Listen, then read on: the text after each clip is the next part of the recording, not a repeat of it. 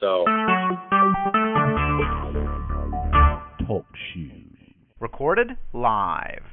all right. So basically, it was my fault there. But as I was saying, these guys, they never put anything into this document that gives us anything that helps us to ensure that we have these, quote, virtuous rulers or righteous leaders, which everybody back then seemed to acknowledge that it was going to require virtuous leaders. Well, I've said it before. It doesn't matter whether you've got a theocracy, a constitutional republic, a democracy, or a parliamentary system, or whatever system of government you're going to have. Whatever it is, you have to have virtuous leaders. So the quintessential question always has to be, what are we going to write into our document that assures the posterity as well as ourselves that the greatest possible outcome of virtuous leaders is going to be in there? There's no religious test in the document. There's no other requirement other than impeachment in times of in times of bad behavior, it says. Well, impeachment is so seldom used and not done for really any purposes other than a complete violation of the duty under the document itself, that it still means that you can have very corrupt leaders and very corrupt principals making legislation constantly for you, which you're required to abide by. So where's that principle that's going to be in the document that's going to safeguard that you have the best possible leaders? And there is none. Well, unless you consider the Second Amendment. Well, and we could go back to what you expressed starting out here, was what has been expressed about the Declaration of Independence, indicating that whenever a government becomes destructive to these ends, it is the right of the people to alter or abolish it. Well, as you said, where's the mechanism for altering or abolishing? Is the only mechanism at the end of the barrel of a gun? That's what it looks like. Yeah. And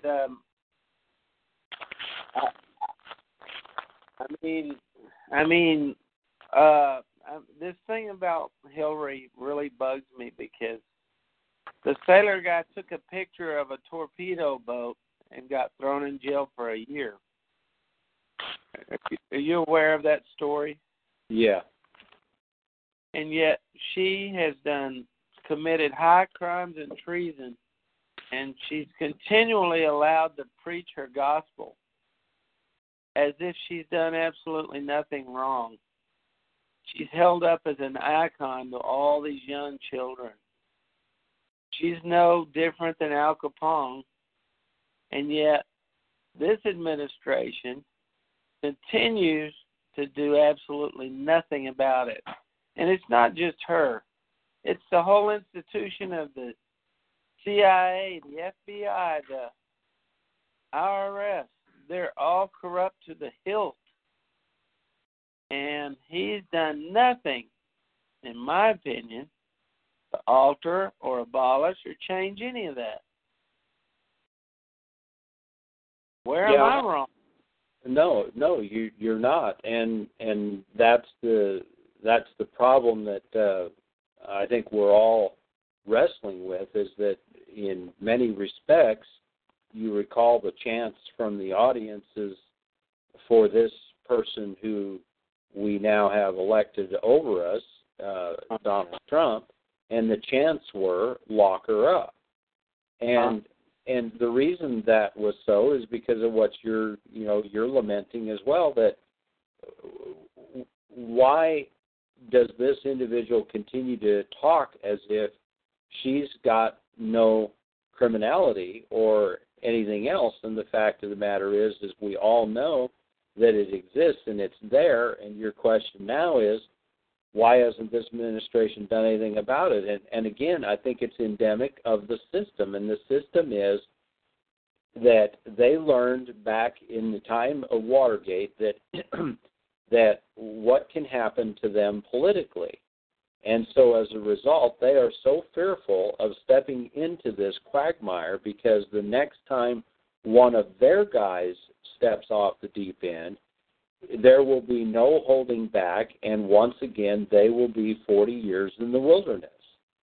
And so this is one of these things which is just endemic in the system and pervasive by those that are, the leaders in it, that they do not want to tackle these issues and take them on because of the fear of what the long-term effect will be under this free elective system, I guess.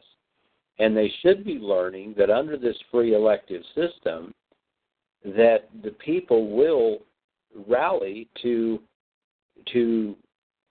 the signs of corruption and fraud and so forth, and will rally to have justice be done. But they seem to not be willing to get that picture from the last election. So,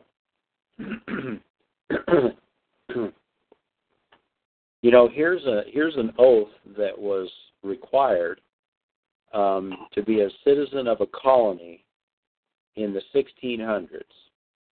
And I quote, "I do by God's providence and inhabitant and free man within the jurisdiction of this Commonwealth, do freely acknowledge myself subject to the government thereof, and therefore do swear by the good, great, and dreadful name of the ever-living God, that I will be true and faithful to the same, and will accordingly yield assistance and support thereunto with my person and estate wherein with equity I am bound, and will also truly endeavor to maintain and preserve all the liberties and privileges thereof, submitting myself to the wholesome laws and orders made and established by the same, and further that I will not plot or practice any evil against it, or consent to any that shall so do in time of such discovery will reveal the same to lawful faith." I don't know if I missed a word there. "Now here established for the speedy preservation thereof, moreover I do solemnly bind myself in the sight of God, that when I shall be called to give my voice touching any matter of this state in which I should deal, I will give my vote and suffrage as I should judge in my own conscience, may best conduce and contend for the public weal of the body, without respect for person or favor of any man, so help me God in the Lord Jesus Christ."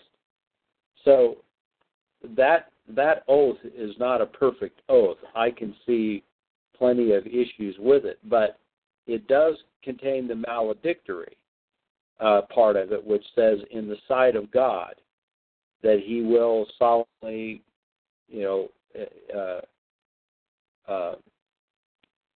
that when he's called as to touching any matter, he will exercise it in accordance with the right conscience. That was just one of them. I have another one of them from the might be the preamble to the 1639. But what is your point? Well, so my point is that our document has nothing in it Right. that conveys how we are to secure that we have these righteous and virtuous rulers. And just as you said, it is requiring now multiple sums of money Well, you win that argument, Doug. Right. Yeah, you don't have any argument with it. No, I don't. It's a flawed document, and I think it's fake. And this is a fake nation. And if ever there was a case for sedition, Hillary and Obama did it. But we have absolutely no charges filed, so that tells me it's all fake. Yeah, in that sense, it's not sincere, is it? Oh. Well, and this I was 30 years ago when I found out that the Constitution called for gold and silver coin as a payment in tender of debt on the state level as a check and balance against a fiat currency such as we have today. And at that point, I recognized it was fake. But I never, in my mind, decided that, okay, how am I going to deal with this? I then began to do what most of us do initially, and that is to say, hey, this is wrong. And the only way we're going to get it stopped is that if we stand up and say, hey, you can't do this. And if you will stop doing this, state, you will put the federal back in the box. But nobody's, willing to hear you do that, and your argument falls flat because it's fake. It just took another 20 years to watch and see and figure out how fake it really is and experience it more and more and more. And we try to change it by elections, and we're incapable of making those changes by the elections. We can't even get 20 good men to come together and discuss spiritual things. Yeah. We can't get 10. We can't get 5.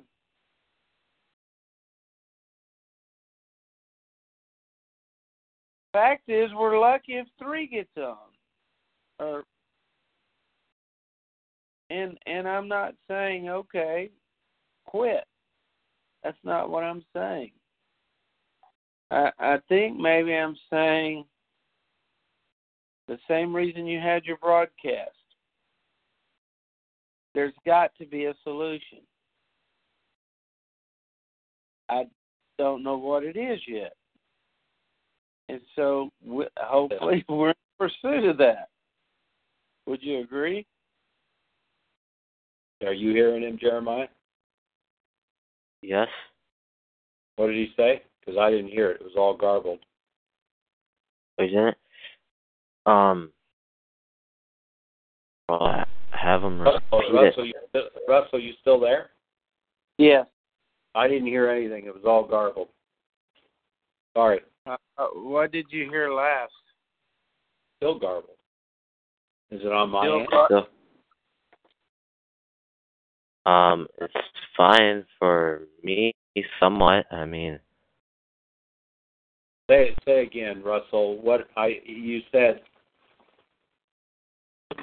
I said, what did you hear last from me? Well, you were talking about. You're saying that we shouldn't stop trying, but. Well, I said. And the broadcast I used to do. Yeah, a solution is out there. I'm just not sure what it is or how to implement it. But I'm not quitting. Well, I just don't know what. Do we have an example to look at throughout history of anybody getting it right ever?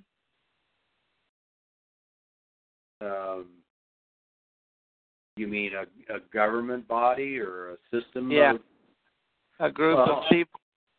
Well, I guess we could say different kings that we see biblical record, King David, King Hezekiah. For a period of time. What's that? For a period of time, it seems like they had some success, doesn't it? Right, right. But as the individual succeeds and increase goes up, it seems like his brain decreases. Yeah, I mean, even in Samuel's day and so forth, it was those that seceded or were about to secede, where problems were already evident. And so again, as I say, the founders and certainly the framers of the Constitution, as all of the writers about them seem to convey their quotes and their written documents concerning them, they were all very well apprised and aware of the situation that would develop, which is, corrupt rulers.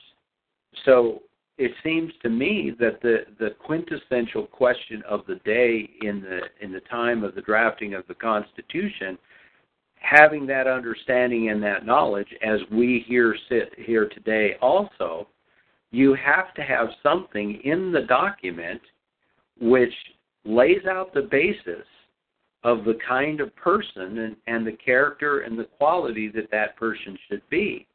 And if that person does not, any longer fill that capacity of that requirement, then he's no longer fit. And for those reasons, then they should be removed. But there's nothing in these documents to do that. So you said, well, you're not arguing with that, so, I think that go ahead. It's almost as if we have to come up with a plan to get through the mud, to just to navigate through the crap, because the crap's not going away. Yeah, I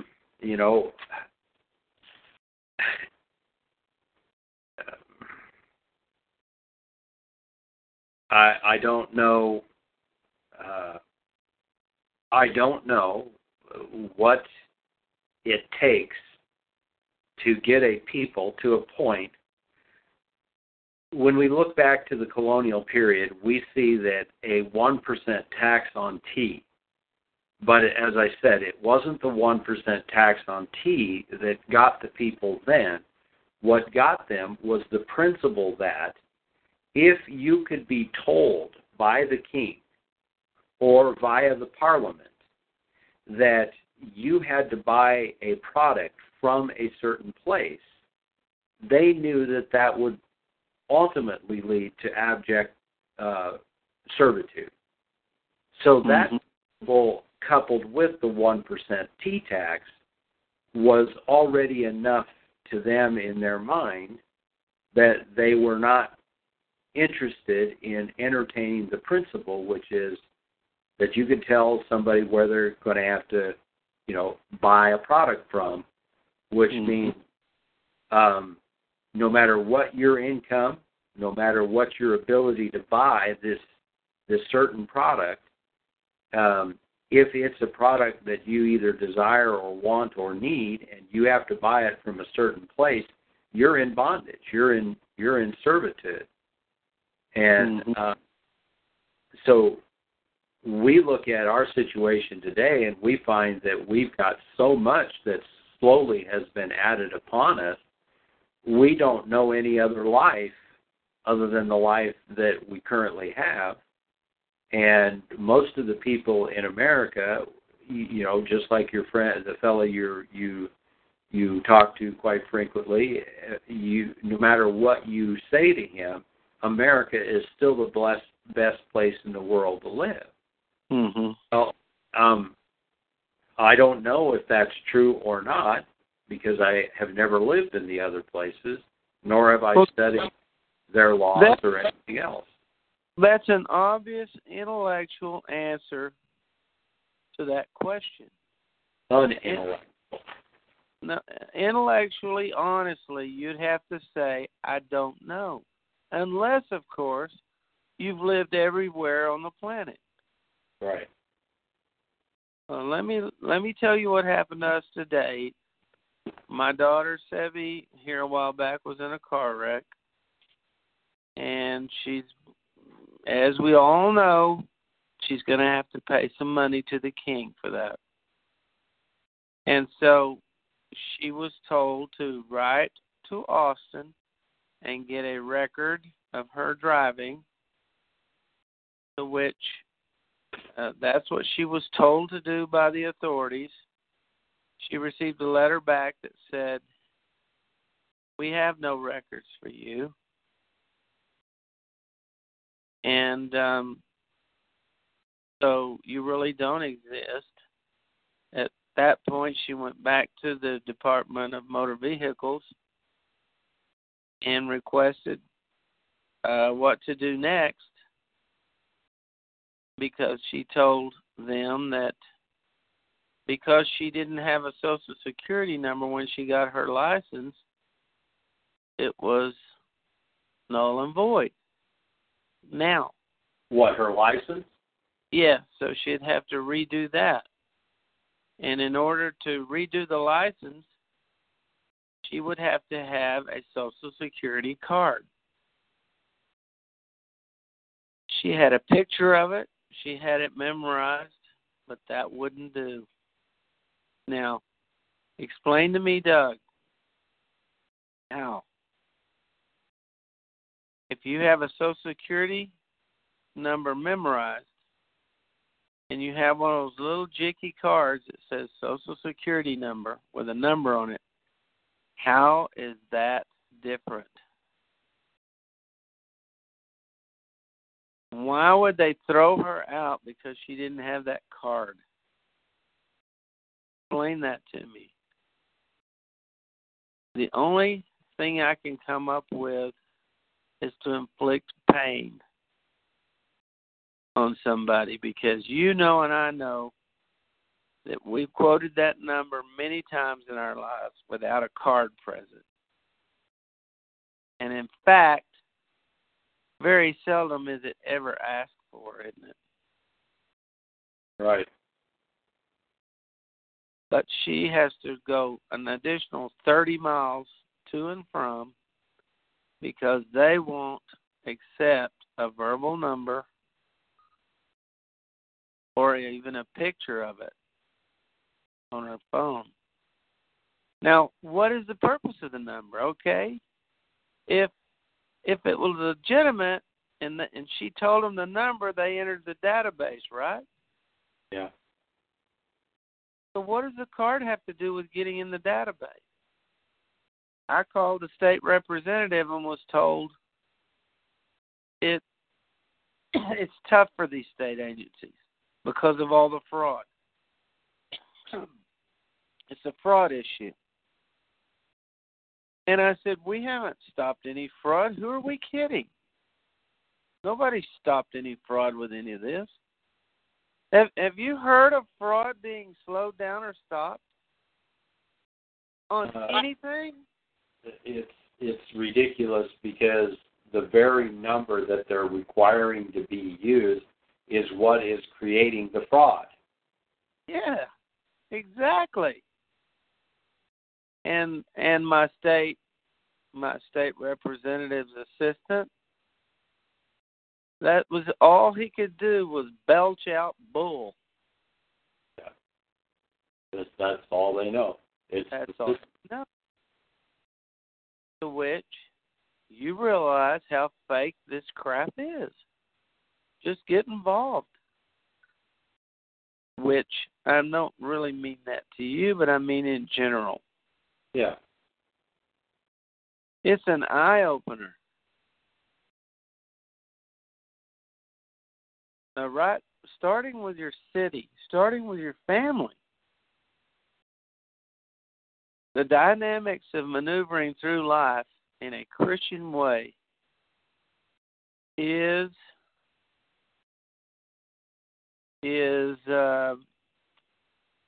it's not a comfortable, easy ride. It requires careful and arduous and very difficult decisions. And I'm talking about perhaps the prodigal son's father. That was not easy for him to let him go. It could not have been easy. But in hindsight, he did exactly what needed to be done to that boy. And I think that kind of decision is what we are lacking in America. That kind of tough call at the point of letting them go, to the point of death. I mean, when that guy left the family, as far as the daddy knew, he could have been heading for his death, couldn't he? And yep. Good chance he was. But something that Daddy taught the kid somewhere along the line resonated in that mire and saved his life. How else do you get to where you're at, Doug, without going through what you went through? Yeah. We don't wish this on our kids, do we? No. Our children. But how can we explain it to them?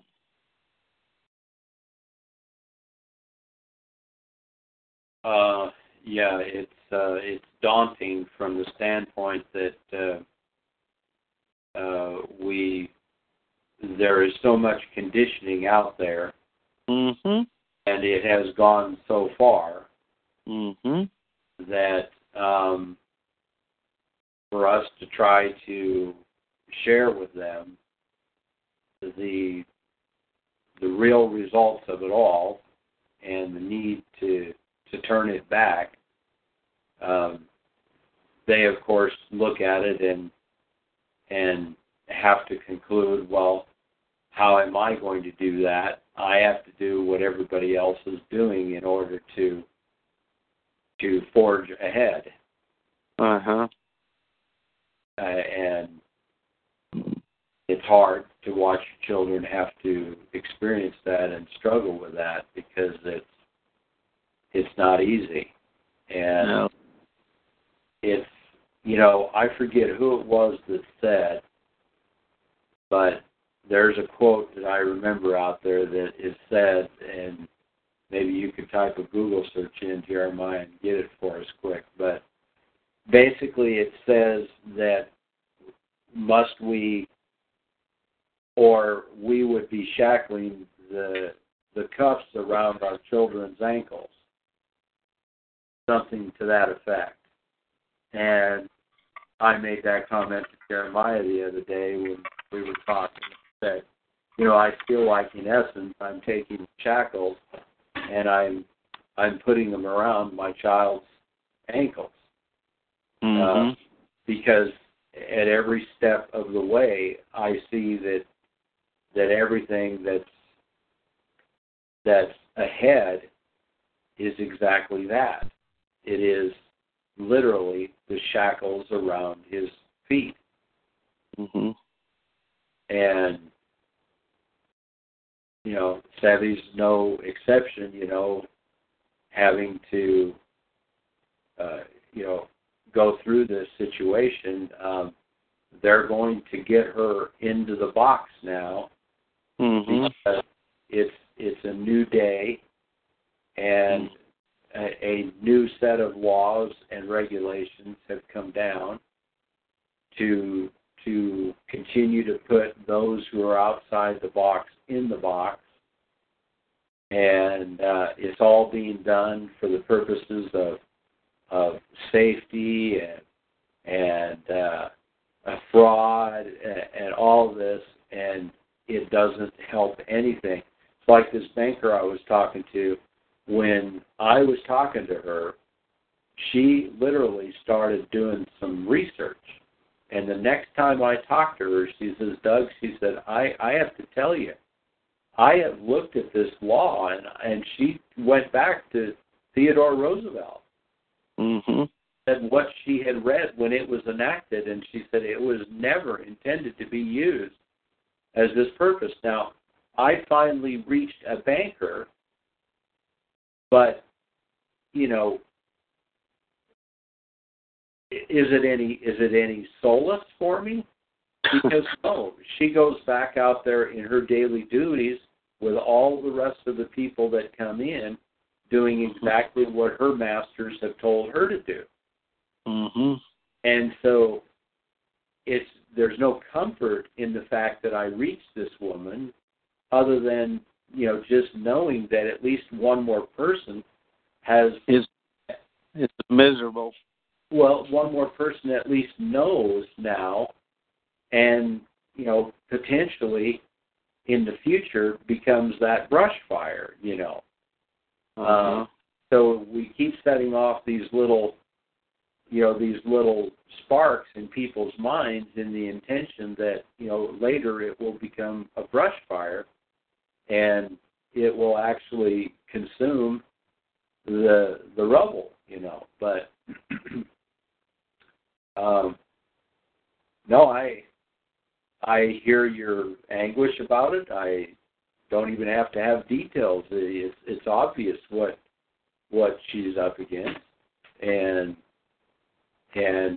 now she's got to get into the box and be in the box. And the only thing I could suggest to her is that I would suggest that she claim her religious freedom to not be a part of this social system, because they've made exceptions and exclusions for certain religious organizations, but they won't make any exceptions or inclusions for the rest of us.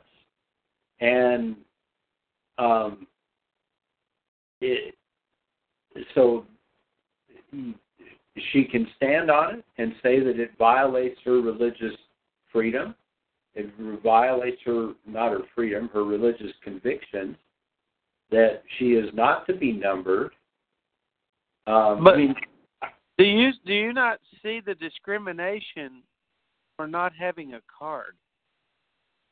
Well, yeah, I get that, but even more so than just not having the card, I see that to me, that's kind of a diminutive argument, because she's accepting and acknowledging that she has a number. So now they want the physical card, simply because they are trying to coalesce two or more pieces of identification. So she has other options. She can say, well, what is the other options of identification? Is it a student card? Is it is there any other form that's acceptable besides that? But well, let's go with a photograph of the card. Well, we can't accept that because it could be doctored, right? Well, yeah, okay. That would be their argument. Okay, but you can't doctor that little Mickey Mouse piece of what? I don't know how many ounces the paper is that it's printed on. Well, I don't have any idea. I don't know what they've done in the recent past, but yours and mine, obviously, we haven't pulled them out for, well, they can't even control their currency, Doug, from fraud. So the argument that you need that physical presence of that card goes out the window. Well, that's what I'm saying. I mean, yours and mine, our driver's license or whatever, I don't know if it comes to a renewal or something. She had the driver's license in her hand. It became null and void when they discovered that she didn't have a record with the state in Austin of her driving record because she had received that driver's license without a Social Security card. So what they're saying is all we need to do is redo it again.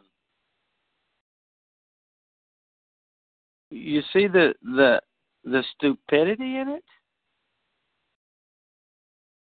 Or the fraud? Or the faker? Actually, I think you've got it pretty good because she would be able to say, no, you now are, and maybe that was what you were trying to convey. Do you see the discrimination in it? She didn't have a number then, and she was not part of the state registry, even though she had a driver's license. Right. Mm-hmm. And so now the state, essentially, you can see that she wasn't a part of the state statistics. Uh-huh. But she didn't have the number at the time. Right. So she actually has a good, she's not one of the state's people, if you will. She's outside. Exactly. And they're trying to bring her back inside. So I think she's got a good argument that she'd be able to, but of course it's a fight, to say, hey, you issued me a document, you issued me a driver's license, and I've had a driver's license, and you now are discriminating against me. But see, the fact that she has the number, I don't think your argument goes anywhere because they apparently know that, and so now they want her to produce it as part of her requirement to reissue the license. Did the license expire? No. She was in an accident. Yeah. And so what? They pulled up. I don't know why she was told to contact the state for her driving record. Who told her that? The judge that's handling the case. Well, actually, maybe that's the prerequisite to take the driver's ed school to allegedly lower the fine. Okay. I think that's where that requirement comes from, which is kind of really strange, isn't it? Well, if I were her, I'd take that letter from the state saying they don't have a driver record or any record of anything for her, take that in before the judge and carry on. Yeah. Well, you got to be a fighter, and you got to really understand. And these kids of mine, they're so worn down throughout their whole life. They're tired of fighting, and they just want a normal, so-called normal life. And I'm tired of trying to deal with them myself. So it's like you have to go get in it. That's the only way you're apparently going to understand God, is to stumble. I wish it weren't so. I wish they could take what I'm telling them and apply it and have a smooth ride. But for some reason, that's not possible in mankind. I guess you have to go through the mire. And if that's what you want, well, he'll serve it up, won't he, Doug? Yeah. I don't want any more. I've been through it before. So I understand some things better now than I used to. Not that I understand it all. And there's a lot more to be understood. But there has to be a way to do it. There just has to be. And do it right.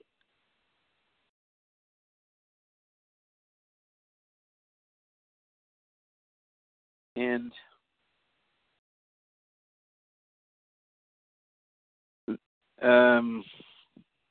that's what I'm trying to find out. Jeremiah is now how old? 16? 16. 16. None of my children were I mean, they could drive if they wanted to. I mean, we'd start teaching them how to drive under supervision out of necessity. And then they drove for years, just as I've been told, Dad, you have no idea what it's like. You're going to be pulled over today or tomorrow. You know, they drove for years with no paperwork, and it caused them to be really good drivers. So what's wrong with that, Doug? No, nothing wrong with that. And, you know, that's the thing. It is. And my oldest and his younger brother were pulled over in the Dallas Metroplex, thrown out of their automobile, put on the side of the road, all that. You know what they told me? We just prayed the whole time. And then they were told to get back in their car and have a nice day. Now, what's wrong with that, Doug? No. They learned a valuable lesson, didn't they? Yeah. My older son and I were pulled over at midnight coming from out of town. He was driving. I was in the passenger seat. I was told by the officer that I should be in jail for allowing this young man to drive without a license. He went back to his squad car. I told Zant to move over. We traded places. We prayed. And that policeman, as sure as my name's Russell King, came back up to that window and said, "You guys look tired. Go home and get some sleep." Now, we full well thought I was going to jail. Now, you can say, well, that's just a coincidence, can't you? Yeah. Let me tell you what happened today. I got with the roofer. The roofer said this was nonsense to take off some of the roof, so I said, leave it on then. I was told an inspector would come with a camera.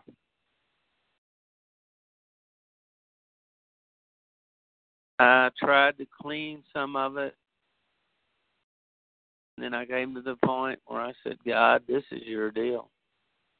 I can't. There's not enough hours in the day.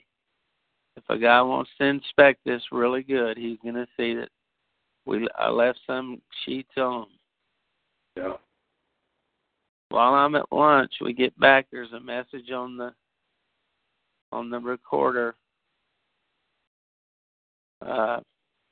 Check the roof. Everything's fine.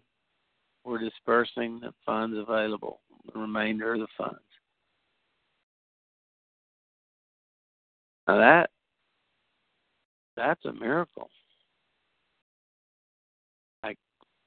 For me. Yeah, it's another thing you give thanks for, because the Lord knows your needs. He knows the situation, and He knows your intentions. Mm-hmm. And you put it all before Him to correctly deal with, and nobody comes out. Or if they did, they never went on the roof, and they didn't care, and the funds would be dispersed. I mean, he said he got pictures. I seriously doubt it, because you know how that governmental thing works. You know how these people operate. Yeah. And I just figured I'd get one that was by the book. And he might have been. I don't know. I wasn't there. I just got a message. Everything's fine. And that money that he's withholding from me was my money. Yep. But you understand that it's not really my money, it's our money. So that thing is paid off. And even then, that's the funny, really, really sick and pathetic thing is, it's not mine then. They play a paper game, don't they, Doug? Yeah. Oh, you own this house. Just make sure you pay the rent so that we'll have money to educate these poor, dumb, foolish kids so that we'll live in a civilized society. Do you feel like our society is any more civilized? Thanks to public school? They're doing just the opposite. It's like you said, the very reason we have no privacy is because of that Social Security number. It absolutely is. It is the problem. Mm-hmm. And again, as much as they keep trying to give us that and tell us that these are important parts of not being in the fraud. No, the fraud isn't occurring because of that. The fraud is occurring because of everything that people do with their number and with their information that is so freely accessible, whether they're storing it on a computer, whether it's being stored in another computer. Every time you use that, you've put it at risk, and that number should never be used. In fact, some of the banks, which was one of the things I shared with this banker, is that some of the banks are now requiring that no one utilizes the number. They may take the number when opening an account, but they no longer want that number used as far as signing into your account. They want you to create some other way in which, if you call in, and you're looking to access assistance with your account or something, the banks now are requiring that you create some other pass key to access other than that Social Security number. So some of the banks are actually recognizing that.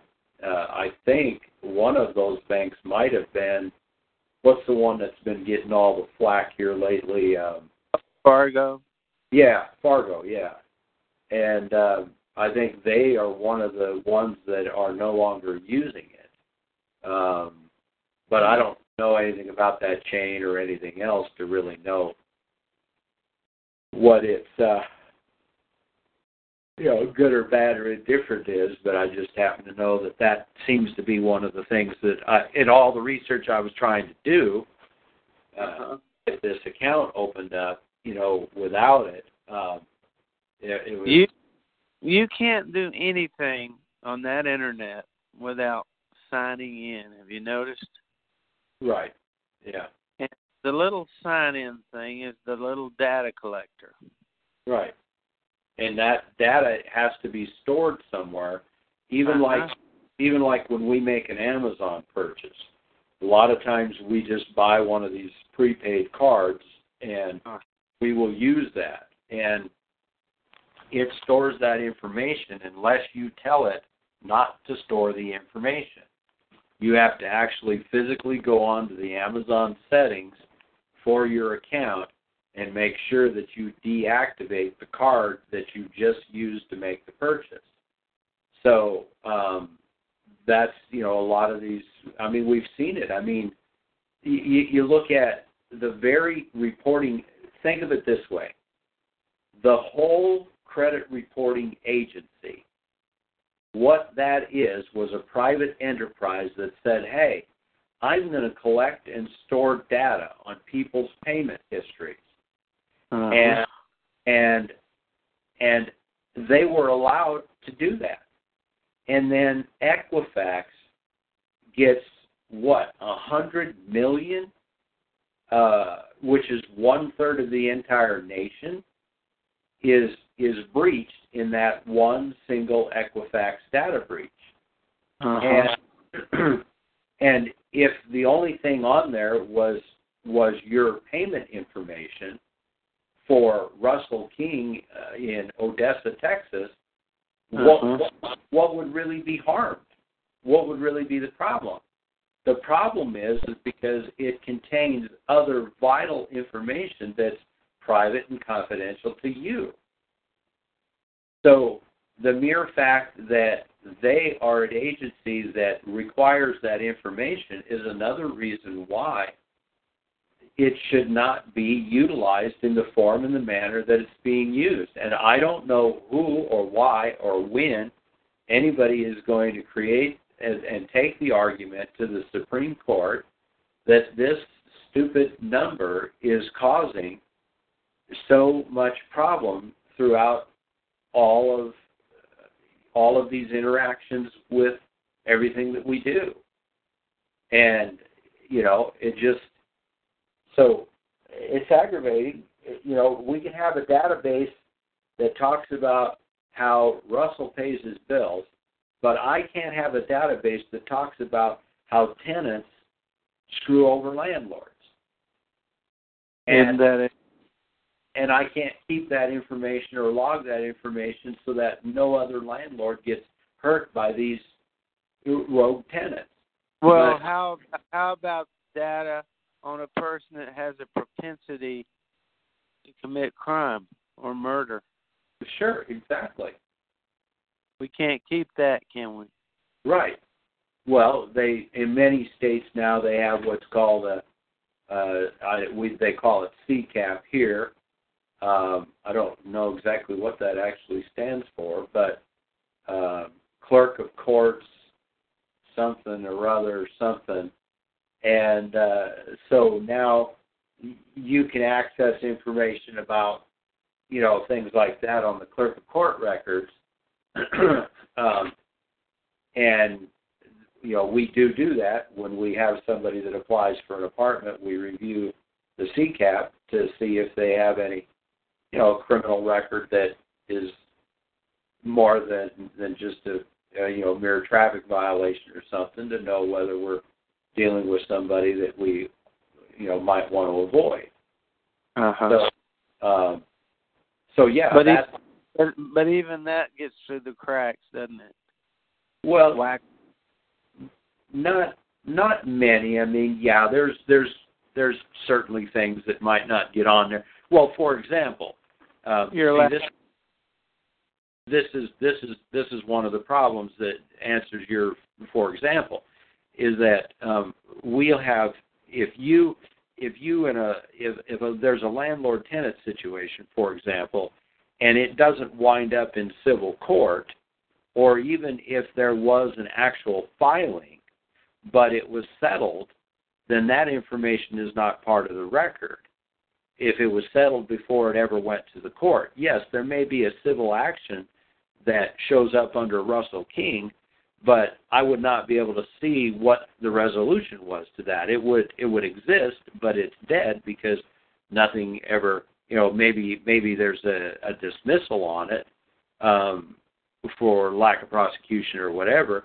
So I would never know that Russell, made an agreement with his landlord, and Russell still is a scoundrel, but since that agreement was made, I don't know, and so therefore I rent to Russell, and I've got the same scoundrel that the guy before me had, and he's doing the same thing to me as he did to the guy before.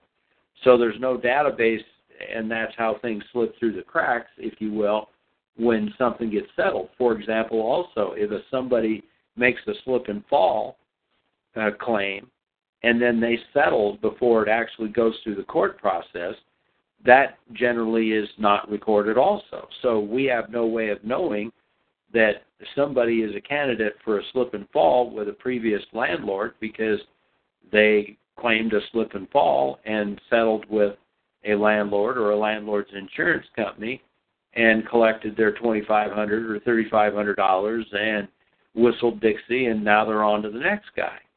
I was just going to say, wouldn't it be interesting to know if this person had 20 or 30 prior slip and falls? Well, exactly. And I'm dealing with one of those situations right now, and we found out that this individual did have some prior incident with a construction company. So maybe it wasn't slip and fall, but in the prior one, he was an employee and claimed an injury a few weeks after starting. Yeah. So yeah. Yeah, and you see, the insurance company might collect a little naughty list, but you and I would never know about it until this situation like this. Why, when I contacted our insurance company for the owners to have them look into the situation and begin to prepare the legal case for the slip and fall, why, I get a contact from the attorney that says, by the way, we have some information that indicates that he may have done something similar with a former employer. And so it's like, okay, well, where's that little database at? Because you and I would never know about it. So the insurance companies themselves are keeping their own little database, just like a credit reporting agency keeps a little database. And so wouldn't you like to, see that little database? And now Sevi may go in that little database one day. Oh, yeah. Well, the thing that really, really is, they're thinking I caused all these problems. And I did. Well, there's a remedy to what Dad has caused, and the remedy is go down and get the number and get a new card and keep it in your possession and be a part of the numbered system. That's the remedy. It's not any more complicated than that. And no.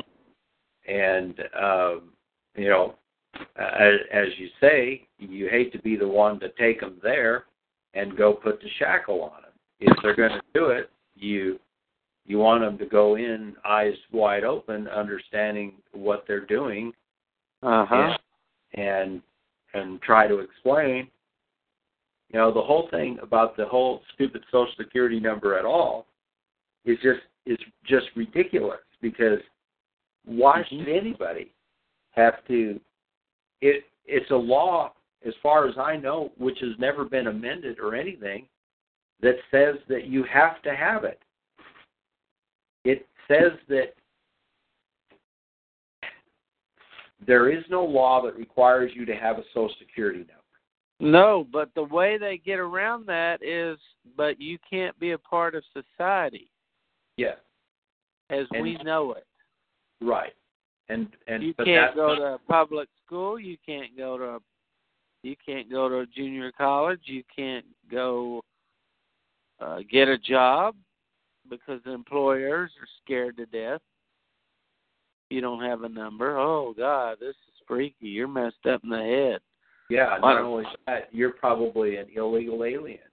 Yeah, exactly. Although your skin is as white as the snow is, and so what they do is they look at that application and go, let's just avoid this one. It looks like a headache. Yeah. We got 100 others that are playing the game. Have you ever seen a movie called The Matrix? I haven't. No, I don't believe. Well, it would behoove you to watch that movie. I've heard the name. Because it's about 10 years old, and I purposely avoided it because I'm not interested in science fiction so much. And that's what I thought it was. But it's not that at all. You've seen the movie called They Live, right?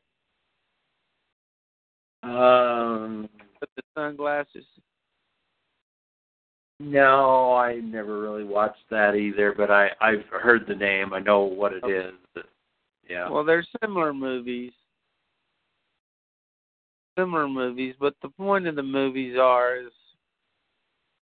is there's a way out, and then there's a life in. And once you find out that you're stuck in a matrix, then you begin to see. The blind begin to see once they realize that it's all fake. Jeremiah, is that the movie Greg told me to watch that was about 10 years old too? What, Matrix? Yeah.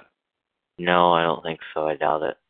I can't remember which one he told me to watch now either. Well, I was encouraged to watch it, and I said, and I didn't understand it, didn't want to understand it, but then I don't know if I saw it by accident or one of my kids brought it to me. But I watched it and I thought, oh my gosh, these people know exactly what they're doing to us. Is this a 1995 movie? 1999? So like 18 years ago? I don't think it's that old. Yeah, it probably is. Yeah, that's probably right. A man living two lives. All I know is Keanu Reeves was the star in the movie. Okay. Yeah, it looks like Amazon showing it. All right. The movie's about his struggle to get out of the Matrix. My wife does not like him in movies. She thinks he's a terrible actor. So he was just perfect for that part. He was supposed to come across as an idiot, a bumbling idiot, and he played it beautifully. He never recovered. His claim to fame in acting is, this is no joke. Whoa. That's Keanu Reeves' signature line. Whoa. Yeah, I think there was a movie that he played in with what's her name? And he was on a bus, and yeah, they spent an hour and 45 minutes driving a bus, and she was ready to throw him off. It was one of the stupidest things we'd ever sat and watched. Yeah. And, we don't go to movies or anything, so it obviously was on TV as a free movie on one of the Me TV channels or something, and it's like, man, the guy is terrible. Yeah. All right, so that's that, and we,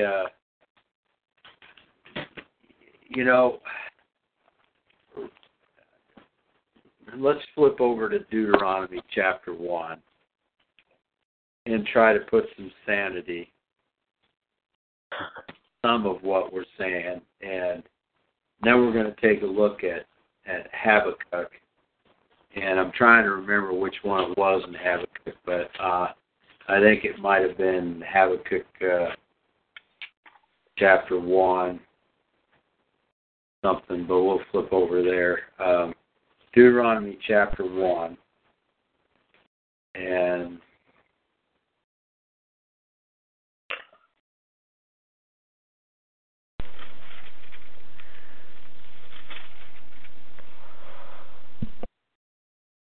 take you wise men, understanding and known among your tribes. I'm at verse 13.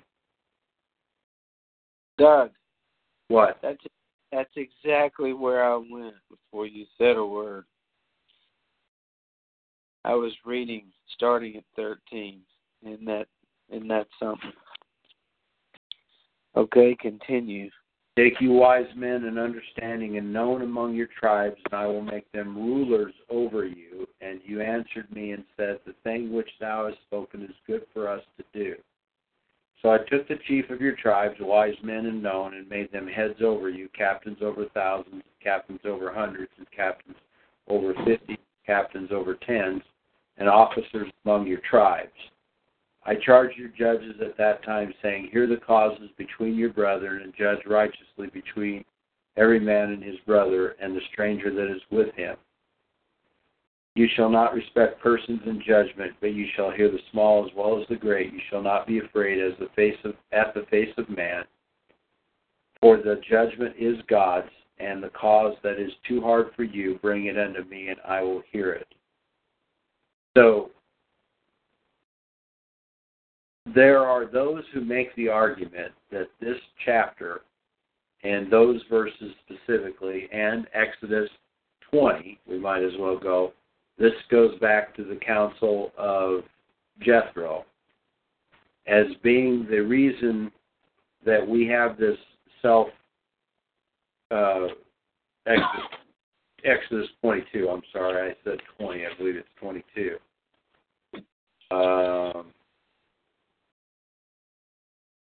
Maybe it's not Exodus 20.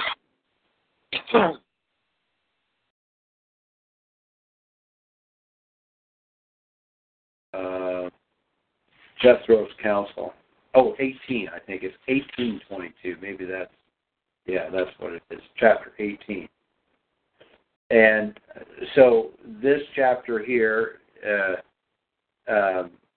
Moses' father-in-law, chapter 18, verse 20, and thou shalt teach them ordinances and laws, and shall show them the way wherein they must walk, and the work that they must do. Moreover, thou shalt provide out of all the people able men such as fear God, men of truth, hating covetousness, and place such over them to be rulers of thousands, rulers of hundreds, rulers of fifties, and rulers of tens.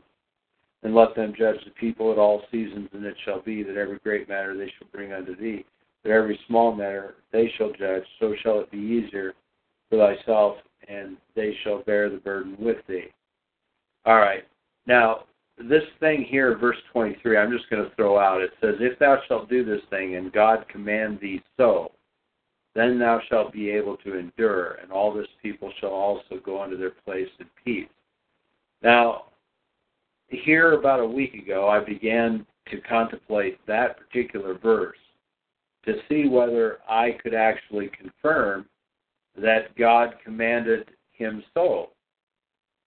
And in the little time that I had, I'm not sure that I have confirmed that God commanded thee so. I know, so anyhow, these two things, Deuteronomy and Exodus, are both areas where, we supposedly get our representative self-government from. That's what a lot of people desire to claim. Okay, but wait a minute. Both of these scriptures tell us about judging our brethren, judging amongst us righteous judgment. It does not say anything about legislating. It says that they should bring the matters to you and they should be judged. So, in essence, this is not a self-representative government, but it's a self-judging government. Yeah. And that's not what we have today, is it? I mean, maybe that would be better. Well, this clearly would have been better. Because, you see, we've been told not to judge. Yeah. And, in fact, the commandment here is, in both of these, is that we were to judge the matters of the controversy between brothers. Well, is that, if you and I have an issue and we can't seem to resolve it amongst ourselves, we go to the head of the tribe and we say, we've got this controversy, and I say Russell's wrong, and Russell says I'm wrong, and here's the case for both of us. What are we missing? And then this wise person of the tribe is supposed to say, well, I don't think either one of you are missing anything. The problem is you're misapplying both. Well, that's I'm just going to say I looked up the word because this is an interesting word. The Latin word judex is supposed to be compound of jus, which means law or right, and dicio, to pronounce. So what we were supposed to do is pronounce right from wrong. Right? Which word did you look up? Judge. From which, Deuteronomy or Exodus? I just looked up the word judge in the Noah Webster. Right, and judge righteously is what's in Deuteronomy, and I have a footnote there on that, which is. Now listen to this. Go ahead. This definition: to compare facts or ideas and perceive their agreement or disagreement, and thus to distinguish truth from falsehood. Now, isn't that a beautiful concept? Absolutely. And that's what we're commanded to do daily in our life. Exactly. And these idiots say the Bible says don't judge. What an idiotic statement. It says just the opposite. Use this book to judge. Use this as a way to make sure you separate truth from false. You know, here's some hamburger helper. That really upsets me when people tell me that. Thou shalt not. Bible tells you not to judge. What kind of Bible do you have if it tells you that? So what do you say to them when they tell you that? I say this. I say to judge is to think, and God never told you not to think. It's a process of thinking. Well, why not just tell them John chapter 7, verse 24? Well, I guess I don't know it. Well, then that's the problem. We need to know it. Recite it for me. Just as a way of clarification, Deuteronomy chapter 1, verses 13 through 17. In verse 16, it says, judge righteously. Okay, right next to judge is a footnote, and that footnote refers me to two scriptures. The first one is this same chapter, chapter 16. I'm just looking for it here. 16:19. Oh, no, that's not right. I've got the wrong. It's quickly 16:18, and John 7:24. Okay, so John 7:24 says, "Judge not according to the appearance, but judge righteous judgment."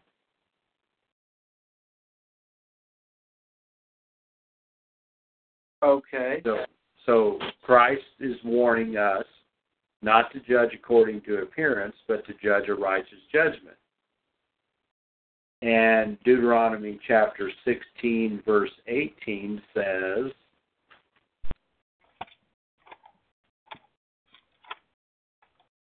"Judges and officers shall make thee in all thy gates, which the Lord thy God gives thee throughout all thy tribes, and they shall judge the people with just judgment."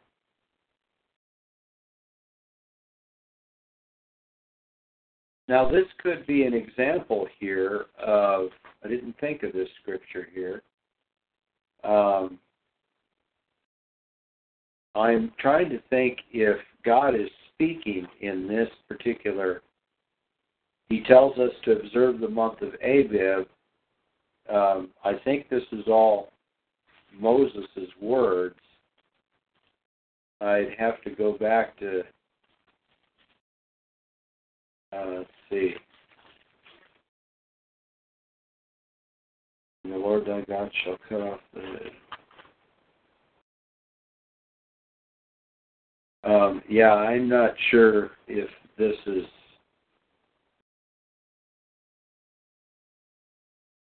pretty much all Moses' words. I've gone back to 9, and I don't believe it's all Moses' words. Anyhow, what I was thinking there is that perhaps this was God speaking here and being reported to Moses, but it's not. So anyhow, that's about judging,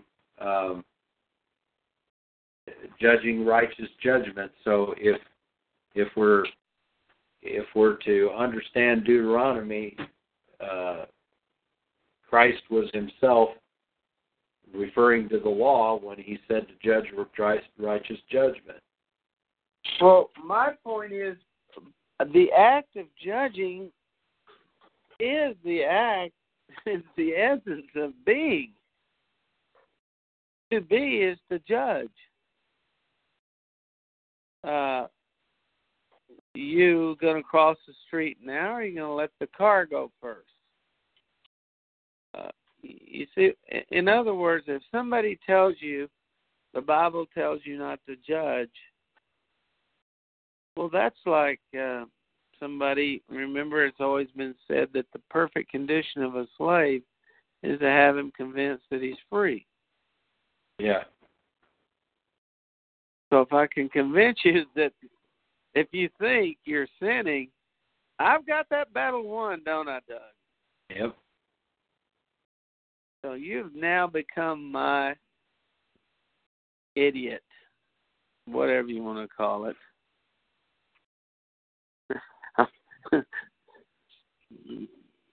So, anywho, it's rolled around the 9 o'clock. Yes, it has already. And we've had some discourse. Well, let's put some matters in front of our Father for prayer. Heavenly Father, we do thank you for the opportunity to come together in your name. Father, we know that Russell's family is dealing with things, that Sebby's dealing with some things, and Father, we just put them before you in prayer, and we say, Lord, let your righteousness prevail. Give these youth the strength and the courage to endure against those that have set the trap for them. Father, in spite of all we try to do as parents to try to guide and direct and teach and show what is going on and what is happening, it doesn't make it any easier. And Father, we just need your divine guidance, your divine intervention in these children's lives to be able to keep them guided under the principles of your foundation. And Father, it's not an easy task in today's world, but you never told us that living in accordance with your will and your way was necessarily easy. You just told us that your way is a lot less burdensome and your yoke is light. And Father, we don't often are able to convey it properly to the children to show them how light your yoke really is. And yet we take on the burdens of the life and the society that we're in in order to, I guess, be a part and feel unburdened. And Father, we just want them to stay grounded in your word and stay grounded in your foundation, and that they will know and understand that the efforts that we do and the things we take pains to teach them about are for their good, and that one day they will be more understood. So, Father, we do pray for Stevie's situation and that it be cleared up, Father, that you provide the path, the guidance, the direction in which she should go to resolve it in the interest of one of your people in the way that she was trained in the home. So, Father, we expect it, we anticipate it, we anticipate the help and the assistance, and we look forward to a praise report for how you came together and you set your angels about to guide and direct and to plant the people in the positions that make this all come through for her properly, and that you're able to show once again your mighty hand in the affairs here of those who love him and trust him and believe in him. So, Father, that's our prayer. So we continue to pray for those, your people all over, those that we've missed here at Fellowship. We pray for them. Pray for their families. I know there's new additions to the families expected. And Father, we put those pregnancies before you. Thank you for giving them care, guidance, and supervision in the bodies of their wives who are about to bear children. So we ask it, Father, in the name of the Lord Jesus Christ, and we give all thanks, praise, and glory to you. Amen. Amen.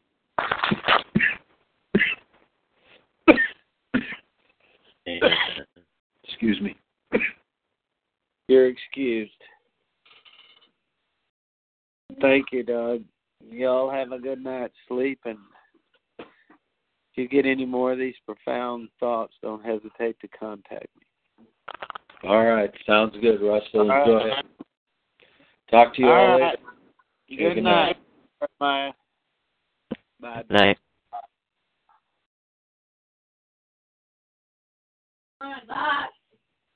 True. You missed it.